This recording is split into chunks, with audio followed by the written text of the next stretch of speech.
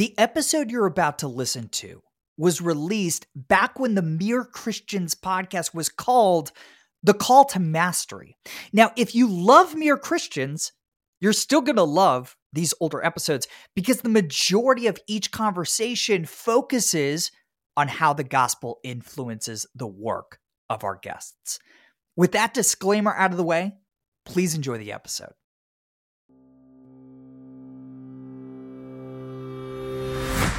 Hey everybody, welcome to The Call to Mastery. I'm Jordan Rayner. This is a podcast for Christians who want to do their most exceptional work for the glory of God and the good of others. Each week, I host a conversation with a Christian who's pursuing world-class mastery of their craft. We talk about their path to mastery, their daily habits and routines, and how their faith influences their work. Today's guest is Harris III. He is a world-class illusionist and public speaker. You might have heard of him. He has performed live for more than 2 million people in more than 40 countries and 5 continents and 49 U.S. states, as we talked about. Vermont is really holding out on Harris III. Harris and I recently sat down. We talked about why wonder is essential for mastery at work. I wasn't convinced of this before the conversation. I think I am now. We talked about why he and many of our guests refuse to wear the mastery label. And we talked about how Harrison and I can geek out over our circadian rhythms while sleeping and working and how that makes us more productive each day. I think you're really going to enjoy this conversation with Harris III. Harris III, thanks for being here. My pleasure, Jordan. Thanks for having me. An illusionist, not a magician. I'm curious if you make that distinction as strongly as Gob Bluth does. Nowhere near with as much passion as he does. That's for sure. And it depends on who I'm talking to, too. Some people just have weird issues with the word magician. So illusionist seems a little bit safer these days. What is the, but seriously, what is the deal? What is the distinction between a magician and an illusionist? It depends on who you're talking to. You know, to the average person on the street who doesn't know anything about magic tricks or how they are performed or my industry and weird world in general, there's really not much of a difference. You know, you watch a trick, it's an illusion, it's a sleight of hand, it's all the same. If you were to go to a magic conference, which is another whole conversation entirely. Yeah. It's probably exactly what a lot of you are picturing in your heads right now. It's like, hey, what do you do? It's like, oh, I'm an illusionist. That would actually come with a certain meaning. So easiest way to explain it, David Copperfield is an illusionist. He does very large illusions on stage. So if you're a stage performer in the magic industry that, you know, in a traditional sense, cuts a lady in half and puts her back together again, or makes a car appear or disappear on stage. Those are illusions. If you walk up to someone and say, hey, pick a card, any card, do a card trick, make a coin disappear, those are magic tricks. And so it's kind of the scale of it in a way. Yes. But outside of the world of magic, there is no difference. Yeah, exactly. By the way, I was reading in your bio that you've done gigs in 49 U.S. states. Is there an arrest warrant for you in the 50th state? Like what's the deal there? Who is it? I am just beginning to be convinced that people in Vermont do not like magic shows. I don't know what the deal is. I've never been to Vermont. I'm sure they love magic. I have yet to be invited to perform there. If you're listening all the way up in snowy Vermont, Harris III is calling. So that sounds like the right holdout, though. I expected that. So, hey, man, you have a pretty wild personal story. So let's just start here. What was it in your story that led you to making magic a profession? Like, what was it as a kid, as a teenager? What was it? Yeah, it started when I was a kid. You know, I grew up in Southeast Tennessee on a farm, pretty poor family, lower part of the middle class. My mom was a housekeeper and my dad worked in a factory, so minimum wage jobs. And long story short, I ended up getting this magic kit for Christmas from my grandmother when I was 9. Not at all what I'd asked for Christmas that year. I was pretty obsessed with baseball at the time. Had asked for a baseball glove, ended up with this box of magic tricks, and wasn't really excited when I opened it, to be honest. There was more disappointment that I didn't get anything that I wanted, but kind of tossed it aside. A few days go by. You know, it's the holidays. School hadn't started back yet. I'm totally bored. I performed my first trick. I guess to start, an important part of the story is that I actually practiced the first trick in my room and thought, this is super dumb. No one is going to be impressed by this. Like, it's kind of like when a lot of people learn the secret to a trick. They're kind of like, oh, that's it. It's a little bit disheartening. And you think, surely no one would be fooled by this. So to prove that I was right, I march into the living room. My mom and dad are watching TV, and I'm like, Mom and Dad, gather around. Here's what Grandma got me for Christmas. And I put the ball inside the vase, this little ball vase trick, and I made the ball disappear. And their chins dropped, their eyes got super wide. It was the first time that I remember someone else looking at me with this sort of look of awe and wonder in response to something that I had done. And dude, I was hooked. I thought from that moment, I'm going to do magic for the rest of my life, which has kind of ended up being true so far. So that's how it all began. I love it. And it all started with you being bored. It all started with me being bored. Yeah, it's where a lot of magic begins. Yeah, it's so underrated, right? Like I was thinking about, so people who listen to my podcast know I'm obsessed with Aaron Sorkin, the creator of The West Wing and writer of The Social Network. And I heard this story for the first time a few months ago. Sorkin's career as a writer started because of boredom. And he was talking about this in the context of like, we're never bored. We pay thousands of dollars to have devices in our pockets to ensure that we're never bored. But yeah, he was in his apartment in Manhattan. And there was nothing to do that night. I don't know. This is in the 80s or something like that. But there was a typewriter and he just started typing. Like he literally just started typing away dialogue. And that was the start of A Few Good Men. His so play. crazy. Yeah. But it all was born out of boredom. Yeah, you're going to have to definitely change your subject. Boredom is not a relevant topic right now in the time of COVID. So, seriously, right? Yeah. Bad timing. We're recording this in August. Horrible timing. So, I read in your story, in this book, you were a millionaire by the time you were 21, and then you were bankrupt by the time you were 22. What's the story here? Yeah, well, from the time I was 9, I started becoming obsessed with those magic tricks. It took a couple of years, but by the time I was 11, I finally got paid to do my first official, booking. I made $25. I was on top of the world, but to an 11-year-old kid living on a farm in the middle of nowhere, I was like, I just got paid $25 to do a magic show. Like, that was insane. So probably by the time I was about 14, 15 years old, I had dropped out of public school, was doing this homeschooling program, was on the road full-time, touring, kind of all across the Southeast and Midwest. Started making 6 figures. And by 21, I made $1 million. And by 22, I was practically bankrupt. Never officially filed for bankruptcy, but we'd racked up a couple $100,000 worth of just really bad consumer debt. Couldn't keep up with the minimum payments. Everything came crashing down. And it was really the beginning of me trying to take a step back and ask what life was all about. Clearly, when you have that kind of experience, it sort of humbles you if you allow it to. And it forces you to step back and go, okay, maybe I don't know everything there is to know about how life works. And I've got to figure some things out. And so, I started the journey of just asking questions like, how did I end up here? And how do people change? And how does transformation work? And how come this happened to me, but it hasn't happened to so many other entrepreneurs?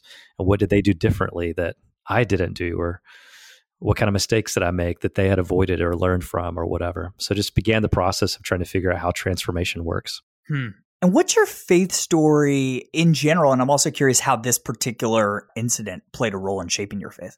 Yeah. It was interesting. I grew up in a small rural Southern Baptist church. It was pretty legalistic. And I think I grew up in a really religious home that was pretty focused on making sure that you don't do the wrong things. Sure. So kind of avoidance of the stereotypical list of sins, but not really about what it really looks like to obediently follow Jesus. And I think probably when I was around 17, 18 years old, it's not that I had this moment where I denounced my faith. I think everything grew sort of lukewarm, and I started becoming pretty cynical about the church in general. And at the time, I was also being booked by a lot of churches. And because I was a good communicator, I had somewhere along the way been taught by the companies that booked me, the schools that booked me, the churches that booked me, if I could combine, strong, clear communication with a magic trick as an illustration, that was a very marketable product. And there wasn't really much of a difference between the companies and schools and the churches. And so I thought, man, if I can package this really articulate, clear presentation of the gospel, that can be my product. The church can be this really lucrative market. And churches functioned in a way that never really showed me anything different from that. And it sort of led me to some pretty dark seasons of life. And I think that's why by the time I was 21, I'd sort of insulated myself from the truth, and it made all the lies that I'd been tricked into believing much easier to hold on to, if that makes sense. Yeah. And so coming out of that at 21, I wouldn't say I still would have, claimed the label Christian. I still would have said, yeah, I'm a believer and I do what I do for the glory of God, et cetera, et cetera. But in no way was I being obedient to the calling of Christ. I wasn't actually following Jesus. I certainly was not walking by faith. I was completely living my life based on what my senses perceived to be true, which is pretty ironic considering I was making a living doing something that is rooted in our ability to fool people's senses, magic tricks. And so that was the big aha moment for me is, when I mentioned earlier about taking a step back and trying to figure out what life is all about, I asked myself, how did I get tricked into believing all this stuff that I believe? And that's the big aha moment, epiphany for me, was realizing the principles of deception that I was using on stage harmlessly to entertain people as an illusionist were pretty universal. And that the same way that we trick people with a magic trick is the same way we're tricked to believe anything that isn't true. And kind of realized that I had this pretty powerful tool to help other people come to more of an understanding of how they get tricked into believing the things that they believe, and how to sort of reclaim agency over that part of their story and to come face to face with the truth. But even if you realize that, like I did, okay, now I understand how I've been deceived. I can identify some of the ways that I have allowed the world to influence my worldview. But that doesn't mean that I knew what the truth was. And so, that's another whole part of my story, which is how did I get back to learning what it really looked like to follow Jesus? Yeah, that's fascinating. I'm curious how that realization impacted your work, which we'll talk about in a minute. But first, let's talk about mastery. Let's talk about mastery of your craft. So you've clearly mastered your craft as an illusionist and speaker. Throughout the years, what did you find were the keys to really mastering this particular craft? Yeah, to be honest, I've always just felt really uncomfortable with that word. I'm sure that happens a lot with your guests, but the idea of mastery to me is something that, in my mind, I have yet to attain and is probably completely unattainable by the end of my life. You know what's funny? I think that is the common thread amongst guests here, and it's because mastery isn't a destination, right? Totally. It is a lifelong process of the humble pursuit of mastery and excellence, right? Yeah. I think excellence is probably a great word for that. So have I achieved excellence? I hope so, because, there's a part of me that doesn't want to ship any work that isn't considered excellent, because I feel like that's what we're called to, while also at the same time feeling proud of doing work with excellence, with a high degree of professionalism, without ever being willing to claim the word mastery. But some of it is just experience and time, being willing to put in the work. I don't know about the 10,000 hour rule that Malcolm has written about, but I have certainly put in my 10,000 hours. And so some of it is that. But yeah, at 21, it was less about how do I master my craft and how do I pivot to a new craft, this new fascination that is no longer simply about using tricks to entertain people, but how can I invite people into a new story? And I started studying a lot of Marshall McLuhan around the medium is the message, started peeling back the layers of, if medium is the message, then what is the medium of magic tricks? And that's where I uncovered a lot of the principles of deception and psychology and influence that I referenced earlier. And so a lot of my mastery was now about how do I become a better communicator, a better storyteller? How do I come into a greater understanding of how people transform their lives and how change takes place? And of course, that, like anything, when you discover a new body of work or a new journey that you want to take, it's almost like the clock gets reset on the mastery of those 10,000 hours, right? So now you're starting all over again. And I think that's probably an accurate picture into my career, is this constant reinvention of yourself and feeling like you're going back to zero on the mastery scale and having to learn new things. Yeah, that's exactly right. So you just released this book, The Wonder Switch. We're releasing this episode the day after the book drops. I'm really curious, how do you define wonder? Oh man, I had to spend, when you see it, spend a whole book on it. Yeah, the easiest way to define it, I think, is wonder is what gives you permission to believe in something that you have yet to see. And I think for a long time, wonder has been sort of viewed as this feel good, would be nice if I had it, but probably isn't essential, Yeah. especially in the corporate space or the workplace, might feel a little bit soft to a lot of leaders. But that's certainly not what the neuroscience from the last few years of studies are showing us, that wonder is absolutely essential. I define change and transformation now that I understand that human beings are what I would just simply call storytelling creatures. Like, God wired us to think in narrative. The narratives that we adopt as true, regardless of whether they are actually true or riddled with lies or not, is what drives all human behavior. And so the stories that I tell myself are what drive my choices, how I spend my time, how I spend my money, how I see myself in the mirror, how I see God. And if you want to change any facet of your life, that means you have to move from the story you're in to a new story. But no one is willing to do that because of cognitive dissonance or a whole other variety of factors. We're unwilling to step into a new story if we don't believe that new story is possible. It's just the way that God created and wired our brains. And so wonder is this idea of a sort of an openness to the possibility of what could be. And so when our wonder gets crushed, or as I talk about in the book, when our wonder switch gets turned off, it sort of leaves us sort of stuck in cynicism and complacency, and we're unwilling to explore new territory. So how do you turn it back on? And I'm really curious about this in the context vocationally, right? So yeah, I just think about your career. You're doing the same show over and over again for years. And of course, you're iterating the act over time, right? But I got to imagine it's pretty easy to lose your sense of wonder and joy in your work, even when your work is to make other people inspired and wonder. So did you experience that? And if so, like, how did you combat that? And how can we cultivate wonder of our own vocations as we're spending tens of thousands of hours practicing them?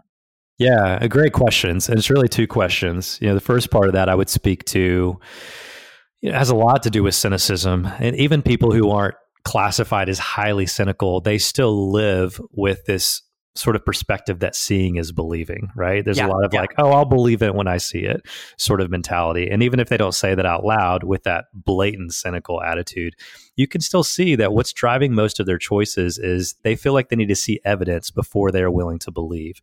Well, with the absence of that belief permits, again, an unwillingness to step into exploring new things, an unwillingness to embrace curiosity, creativity, innovative thinking. It changes our mindset.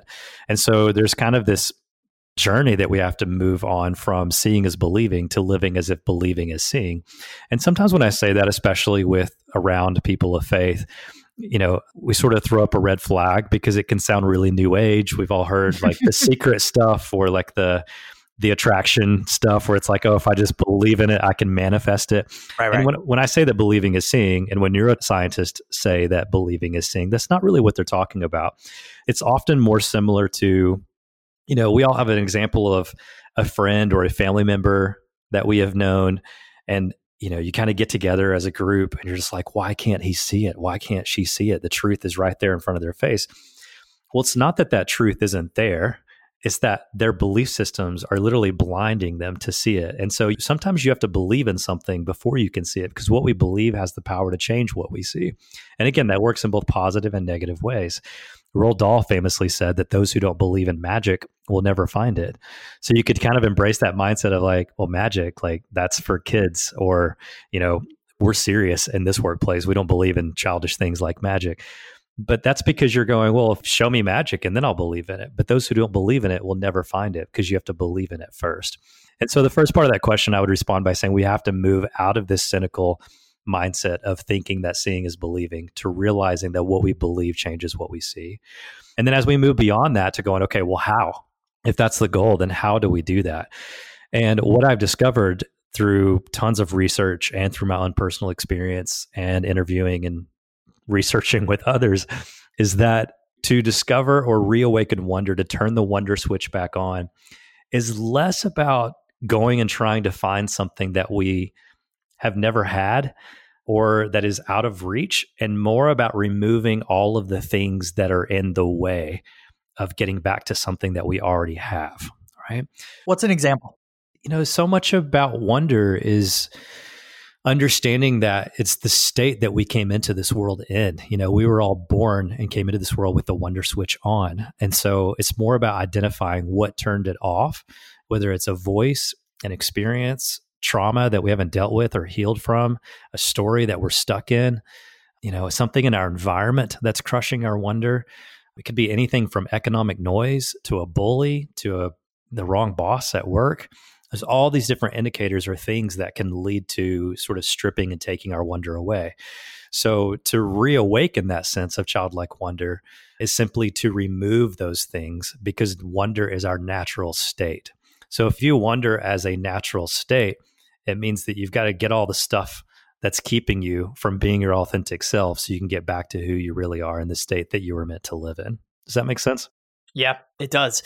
Do you see this topic of wonder, this idea of wonder, in your pursuit of mastery of your craft or pursuing excellence in your work? Like, why do you deem wonder essential to the pursuit of excellence vocationally? Oh, for sure. Yeah. I think it was who wrote Atomic Habits? James Clear. Yeah. In the book, he talked about how mastery or excellence essentially requires, I think the way he framed it was both patience and impatience, right? Because you have to have this, you have to be geared towards action so that you don't sit around all the time and get lazy. You have to approach each day with this sense of urgency. But then it also requires this patience because, you have to trust and praise the process, not perfection. You have to delay gratification, or you have to wait for your actions to accumulate, he talked about. And, to be patient requires wonder. To trust the process requires a wonder mindset, because otherwise you have to survive the dip of liminal space that a lot of people don't survive. And liminal space is a foreign concept to many people, but it's simply that space between no longer and not yet. When God is calling you out of something old and into something new, but the old thing isn't really gone yet, the new thing hasn't really fully been realized or come to fruition. And so you sort of feel trapped in the in-between. There's a lot of people that would say that space is holy because that's where all your spiritual formation takes place. That's your becoming. But what cultural anthropologists would say is there's an old story and a new story.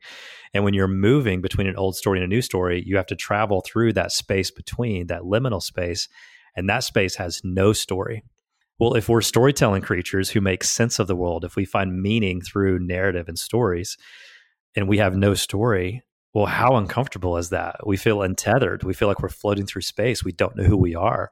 Our identity isn't anchored in anything that we can attach meaning to. And so that's really uncomfortable. And so wonder is sort of required, not sort of, it is required, is essential to the process of bridging that gap between the old story and the new story without giving up. I love that. That was a great answer. We're going to talk about the intersection of your faith and your work in a minute, but real quick, we talk a little bit about routines on the podcast. I'm really curious what your day looks like typically from the moment you wake up to the moment you go to bed. What is a typical day, maybe in the midst of COVID? Oh, man. I was going to say, the old story or the new story? Yeah. New story, new normal. Man, I used to fly 150,000 miles a year. So I'm loving this pace of life because it is absent of 5 a.m., 4 a.m., sometimes 3 a.m. wake up calls to catch early morning flights to get home to see my family or to go serve a client, to do a keynote. So it's been really awesome because, we're coming up on, now that it's school season, I wake up early and take my kids to school, which is something that I enjoy once I'm off the road. And so I wake up, I try to squeeze in a quick workout, and then I take my kids to school. I come home, I eat breakfast, I shower, I chat with my wife, I sit down and fill out my daily pages, whatever that looks like for that season, whether that's like daily pages from Julia Cameron, The Artist's Way, or daily pages in the planner that I use, which I'm currently using Michael Hyatt's planner, the Full Focus Planner, which I'm really enjoying. And then I begin my day. And so, pre-COVID, it was, at a lot of variety of work in a lot of different places. But now it's working from a home office, more of a traditional 9 to 5, which can include everything from podcast interviews like I'm doing now, hosting webinars, lots of emails, phone calls, and then trying to do what Cal Newport calls deep work, where I just calendar block some time to make sure that I'm working on the important things and get out of the weeds of. So we talk a lot about deep work. When are you getting deep work done typically in your schedule right now? Well, I'm really enjoying a new app that I use called Rise, and it's a sleep app, and it basically tracks your dips throughout the day based on your circadian rhythm. And so I'm trying to calendar block my time based on my peaks throughout the day. So ironically, I'm actually scheduling phone calls and meetings and Zooms and interviews emails, phone calls, all of that stuff during my dips and trying to calendar block my peak time around what we would call deep work. Yeah. Brilliant. I love it. There's a lot of science to back this up. Have you read Why We Sleep by Matthew Walker? I have not. Yeah, he talks about this and these circadian rhythms and how they're different for different people, right? So you got to figure out what yours is. But I've never heard of Rise as a tool for this. I got to check this out. Yeah, it's a pretty new app. That's pretty inexpensive. I just went ahead and paid for the premium version. And I'm a pretty big proponent of the Apple Watch because I love data. I love everything from food and nutrients to sleep tracking to, I I do a long 60-minute bike ride every Sunday on my Peloton, Sunday afternoons now, since I'm no longer traveling on the weekends. And so I track that. I jump in a steam shower. I do heart rate while I'm in the steam shower because I'm curious what my heart rate is doing. I just love all the metrics. But this particular app doesn't require Apple Watch. It's all built into the iPhone. I'm not sure if they're on other platforms, but it's been really cool. Yeah, I can be a little obsessive about these things. It sounds like you can too. So right now, after Why We Sleep, I built a spreadsheet where I'm tracking different variables in my sleep.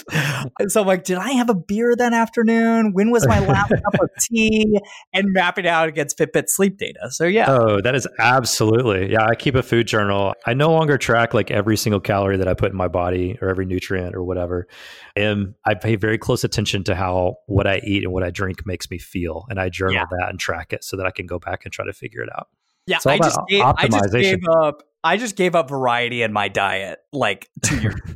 I eat the exact same thing every single day. Once I optimized the work. It's just lock it in. So we talk a lot on this podcast about how the faith of our guest influences their particular vocation. So at the highest level, to ask you the broadest question possible, how does your faith influence your work as an illusionist, as a performer, as a communicator? What does that look like, man? Oh man, great question. I mean, the simplest answer is it keeps me from being a con man. That's a good answer, yeah, especially now as my intersection of my work as an illusionist and my work as an entrepreneur, there's this very clear, like, gosh, if I think some of the greatest evidence of God's presence and reality and work in my life and the Holy Spirit's presence in my life is the fact that I'm not a con man. Because if there was no moral law and there was no moral campus and it is just survival of the fittest, I mean, there's a reason why there's so much crossover in the world between, the magic community and all of our trainings and books and conferences and trade shows and like the psychics and spirit mediums and witch doctors and shamans and con men and pickpockets of the world, right? Because the skill sets are all the same.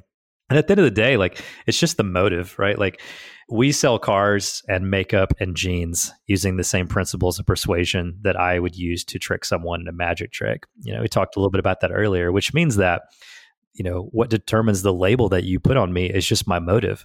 So if I use a principle of deception, that means that you would call me a con man. If I use a principle of persuasion, you would say, oh, he's a great salesperson or he's a really good leader. It's the same principle of psychology. It's just we call it deception if it's bad, and we call it persuasion or influence if it's good. And so I think the first thing that comes to mind when you ask me that, I know it's a goofy answer, but no, it's a good answer. Yeah, it's like, I think it's a picture of redemption. It's like, how do you redeem my work for the glory of God? It's you use these powers of deception for good instead of for evil. Yeah.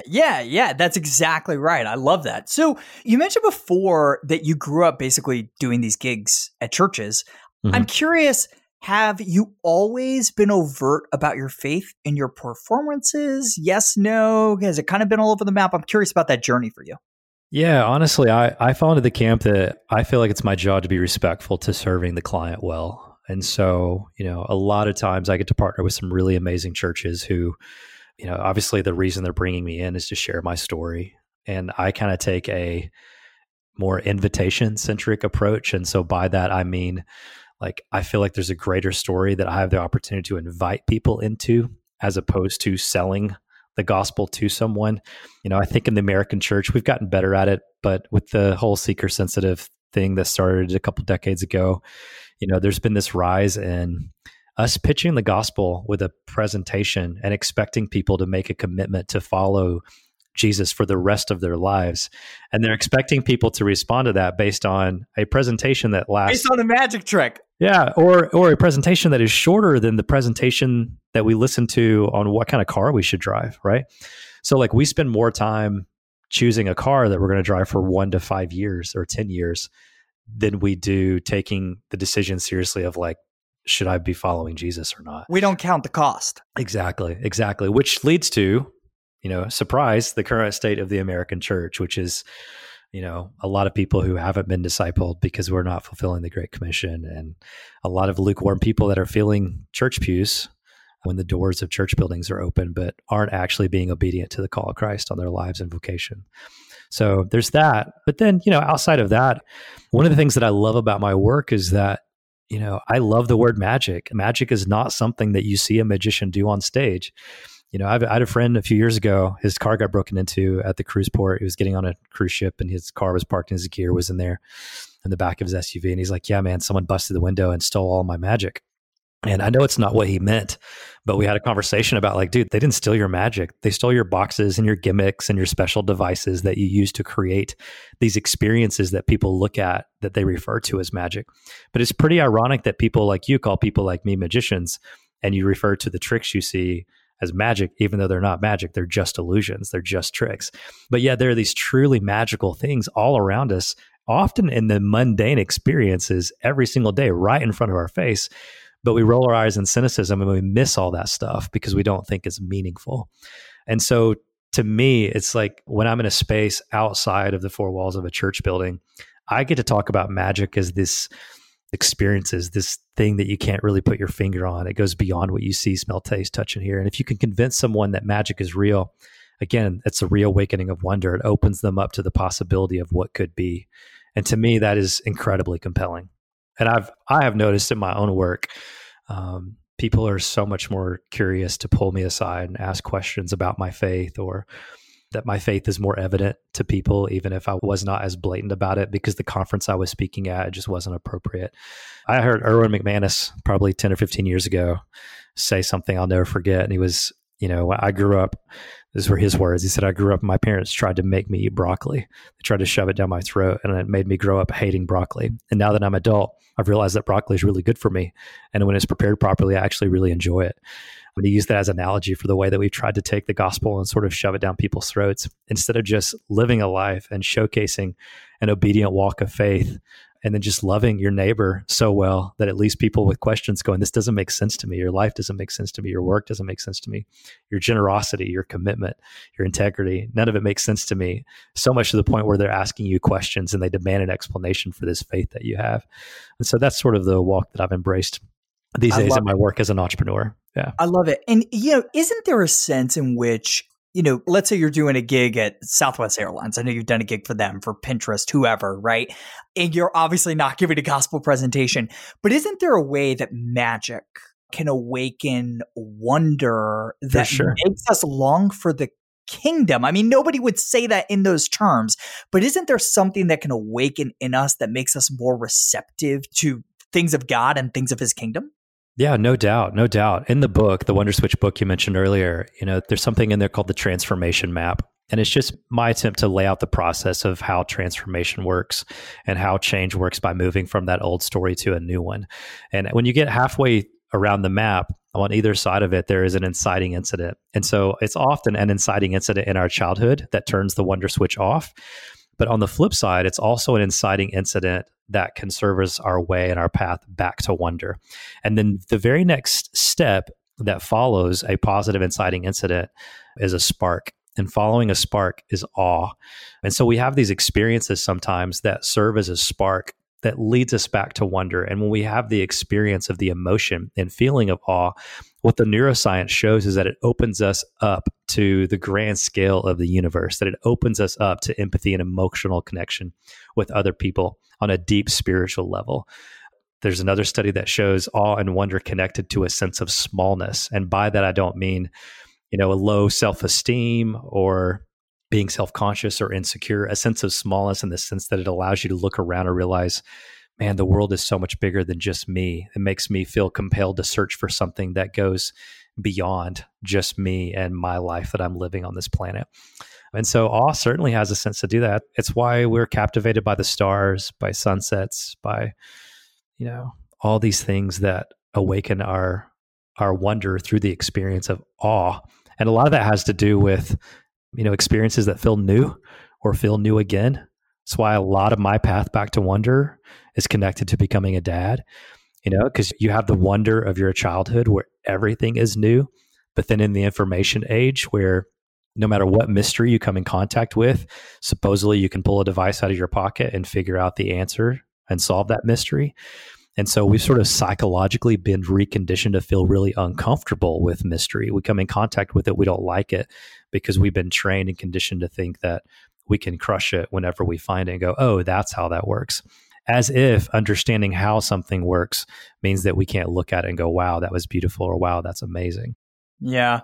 The information age has, I don't know, kind of created this illusion of omniscience, right? No doubt. Where magic provides this kind of awe of the unknowable. Yeah, I think I've heard a lot of people say, oh yeah, when we get to heaven, we'll have all the answers. We'll know everything. And there's actually like no evidence of that in scripture, right? I think we'll probably know more than we do now, but certainly not everything. And I find that comforting because wonder is a gift. And it also reminds us that God is God and we are not. Like, He is omniscient, we will never be, and that is good. Yeah, I don't get why someone would say that. It doesn't make sense to me because that would basically mean we get to heaven and become God. Yeah. And so if instead we get to heaven and worship God, like I would think that, Him being the object of our worship would make Him worthy of that worship, which means that He is God and we're not. Yeah. In the book, I call an abundance of certainty. We live in what appears to be an abundance of certainty. And it's like we want that. We crave that. We think that curiosity demands to be satisfied, but it doesn't. That's sort of a counterfeit form of curiosity, that's what magic tricks show people. You watch a magic trick and your first reaction is, how did you do that? I have to understand. And like, will you please tell me the secret? And when I give a talk about the role of curiosity and the value of it, sometimes people will often use that against me. They'll come up after the talk and be like, so if curiosity is so important, why can't you tell me the secret to that trick? Because I'm just curious how you made that table levitate, or I'm just curious how you made that thing disappear. And that's actually not curiosity. What the science shows is that genuine curiosity is less equal to getting the answer to a question that we have. And it resembles more of a willingness to step into a search and a journey without having a clear destination in mind. And even if you do have a clear goal in mind of where you want to end up, not sort of having a predetermined path. It's just a willingness to be open and explore. That's really good. That's really good. I can't wait to read that section of the book. So speaking of books, Harris, we love to end every conversation with the same 3 questions. First one is related to books. I'm curious which books you tend to recommend or gift most frequently to other people. Oh, man. Just obviously it depends on the person, right? And what they're searching for. I mean, the first ones that come to mind, The War of Art by Stephen Pressfield. Everyone should read that book. One of the most frequently named books on the podcast. Yeah, because of the story, which is the conference that I run, I can literally say that we've given away thousands of copies of that book because we've given that book away to all attendees multiple years.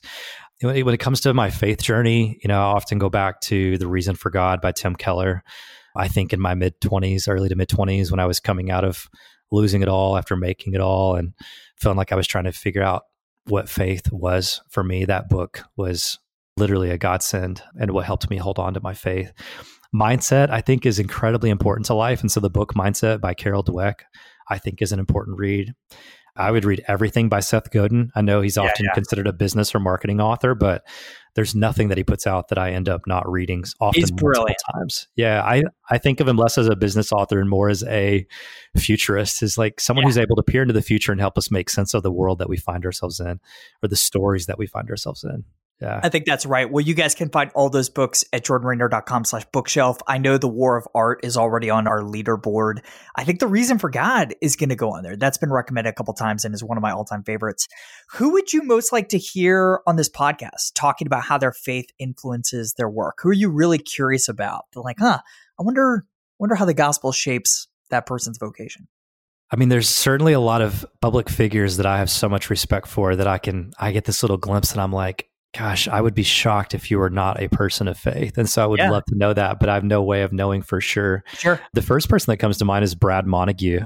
He was the creator of Kid President, which is this massive YouTube sensation, and has gone on to do a whole bunch of just really incredible creative work.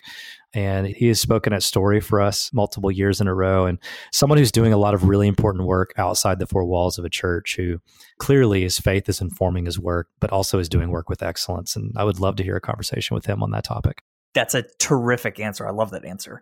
Last piece of advice you want to leave this audience with: people like you who, are not magicians, but are committed to their craft and doing great work as a means of making our Lord famous and serving people through the ministry of excellence. What do you want to leave them with? Identify the problem that you're facing, and whatever that problem is, I can almost promise you it's a storytelling problem, which means that it's also a wonder problem. And so you've got to find a way to flip the wonder switch back on to give you permission to hold on to all of the possibility that awaits that could be that God created you to experience. And so to me, wonder and faith go hand in hand. You can't have one without the other, I don't think. And to some people that feels like a bold statement, but we've got to find a way back to wonder. I love it. Hey, Harris, I want to commend you for just the important, thoughtful, redemptive work you're doing in the world, and for pointing to the wonder of God, and for leaving us with wonder still in our souls for things that we cannot see. Thank you for loving your audiences and your clients through the ministry of excellence. Hey, guys, the book is The Wonder Switch. Great title. And by the way, I'm holding the book right now. It's one of the best covers I've seen in a very, very long time. You guys will, as soon as you see it, you'll remember it for a really long time. You guys can pick it up right now wherever books are sold. And of course, we'll have a link at jordanraynor.com/bookshelf. Harrison, thank you so much for joining us. Man, my pleasure. Thanks for having me. I thought that conversation was fascinating. I hope you guys did too. Hey, if you enjoyed this episode, make sure you subscribe to The Call to Mastery so you never miss an episode in the future. If you're already subscribed, take 30 seconds right now, go leave a review of the podcast.